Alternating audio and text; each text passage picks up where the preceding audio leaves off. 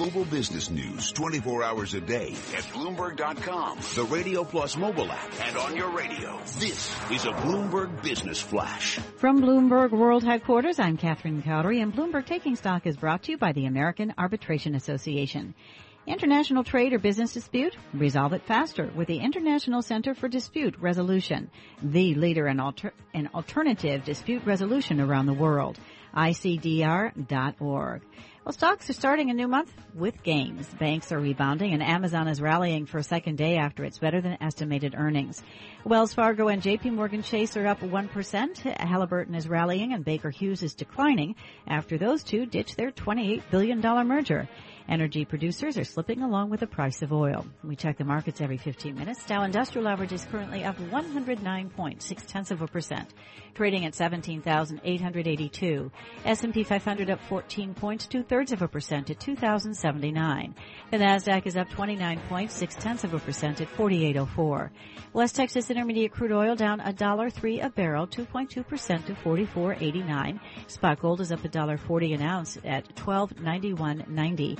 And the 10-year Treasury down 8/32 with a yield of 1.86%. And that's the Bloomberg Business Flash. This is Taking Stock with Kathleen Hayes and Pimm Fox on Bloomberg Radio. Economic activity in the manufacturing sector. What is it all about and what's happening? That's why we have Brad Holcomb. He is the chairman of the Institute for Supply Management, joining us from Tempe, Arizona. Brad Holcomb, always a pleasure. Thanks for being with us. Well, thanks for having me. All right, so give us the lowdown on economic activity in the manufacturing sector for April. What happened? Well, the PMI came in at 50.8, growing for the second consecutive month. We like that because there's been 6 prior months of 50 or below 50. So 2 months in a row of growth is certainly good news.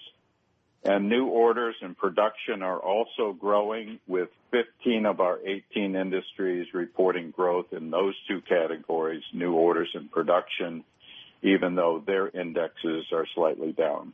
All right, so that's the new orders and production. I want to get more into that, but first I want to get your thoughts on what energy and the collapse in energy prices, how does that read out of the ISM report? Well, let's go right to our prices index, Pimm. It's up 7.5 percentage points to 59. That's 2 consecutive months of price increases following about a year and a half of price decreases, largely, if not entirely, owing to the oil complex. So going in the right direction after the sort of deflationary prices, I think, is the right thing. That's certainly reflected in our list of commodities up in price, which includes several of the metals as well as plastics that relate to oil. Demand, global demand particularly, and relate that to the value of the U.S. dollar for us. Yes, exports, meaning exports of finished goods, is at 52.5, nicely above 50, up 0.5 point from last month. That factors into the new orders, which I discussed briefly. That's at 55.8, down 2.5 overall, but nevertheless 55.8 is good. I think the price of the dollar is certainly helping our exports in that the price of the dollar has attenuated to some degree, and also I think there's some pent-up demand from some prior softness in prior months.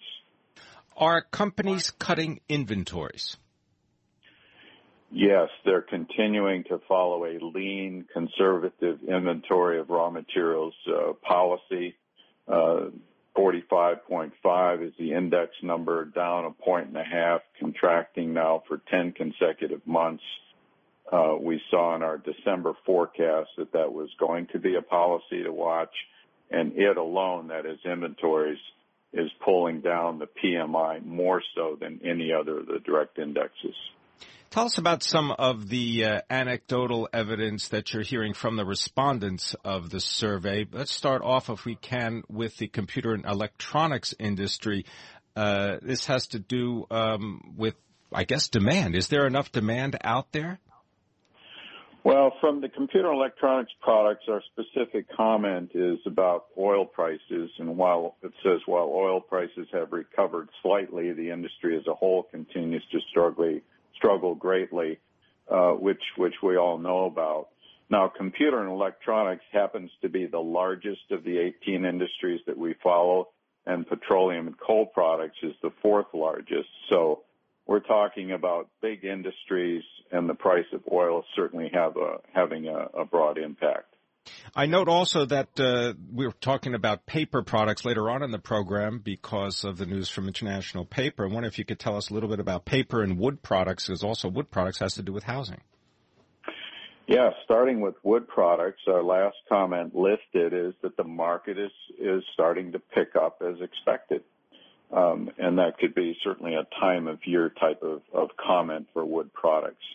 Then from printing and related, the comment is activity increasing as we move to our busy season. So things are moving in the right direction for those two industries. And could you tell us a little bit about those commodities that have moved up in price, particularly steel? What's going on with steel prices? Yeah, steel prices are going up for the fourth consecutive month. That is steel specifically. Also, we've got stainless steel, cold-rolled, hot-rolled steel as well. That relates to the price of oil and the amount of energy that it takes to produce steel, as well as the other metals on the list, and that includes aluminum and copper. And the backlog of orders, and what does that tell us about the future? Mm-hmm.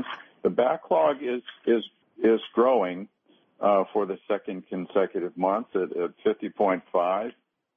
That's good because production has not quite been able to keep up with both new orders and sort of seasoned orders, if you will. So that's a positive and sets us up as well as these other indexes, I think, for more of the same looking forward in the short term. And finally, Brad Holcomb, tell me about buying policies, capital expenditures. How's that doing? Capital expenditures, we talk about the time frames that it takes to order capital expenditures, 120 days to get your order on average. That's down from 121. So on par, but a little bit tight. Thank you very much. Brad Holcomb, Chairman, Institute for Supply Management, joining us from Tempe, Arizona. You're listening to Taking Stock on Bloomberg Radio. Coming up on Taking Stock, neither snow nor rain can stay these couriers from the accomplishment of their task. We're talking about the U.S. Post Office. That's next on Taking Stock. Bloomberg.